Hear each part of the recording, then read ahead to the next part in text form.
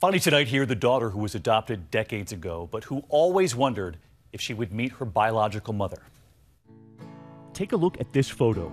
A baby girl named Connie, born in Indiana, May 12, 1949. She was adopted by a family in Southern California, here in the arms of her new father. Right in front, her bobbed hair, and through the years she would wonder about her biological mother. This is Connie now, on the right, her daughter with her arm around her. Her daughter buying her an Ancestry DNA kit, and it revealed a cousin, and it also revealed her mother's name. I said, well, here's my mother's given name, and she said, oh, that's my aunt. Oh, by the way, she's still alive. I'm like, oh my God.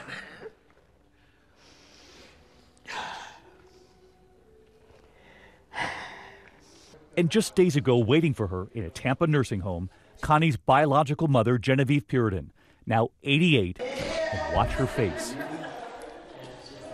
They hug.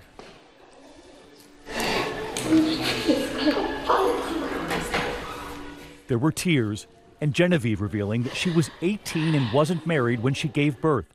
And she says the hospital told her her baby had died. It's okay. Her daughter Connie telling us that hospital is now gone and the doctor is no longer living, that they may never have the mystery solved. What they do know is that there was a time when there was a lot of secrecy around adoptions and young women who weren't married. Tonight, a daughter wiping away her mother's tears.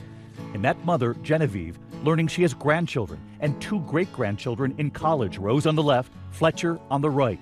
And a family reunion with them all next month. Oh, what a holiday it will be for that family. I'm David Muir. I hope to see you right back here tomorrow. Good night. Hi everyone, George Stephanopoulos here. Thanks for checking out the ABC News YouTube channel. If you'd like to get more videos, show highlights, and watch live event coverage, click on the right over here to subscribe to our channel, and don't forget to download the ABC News app for breaking news alerts. Thanks for watching.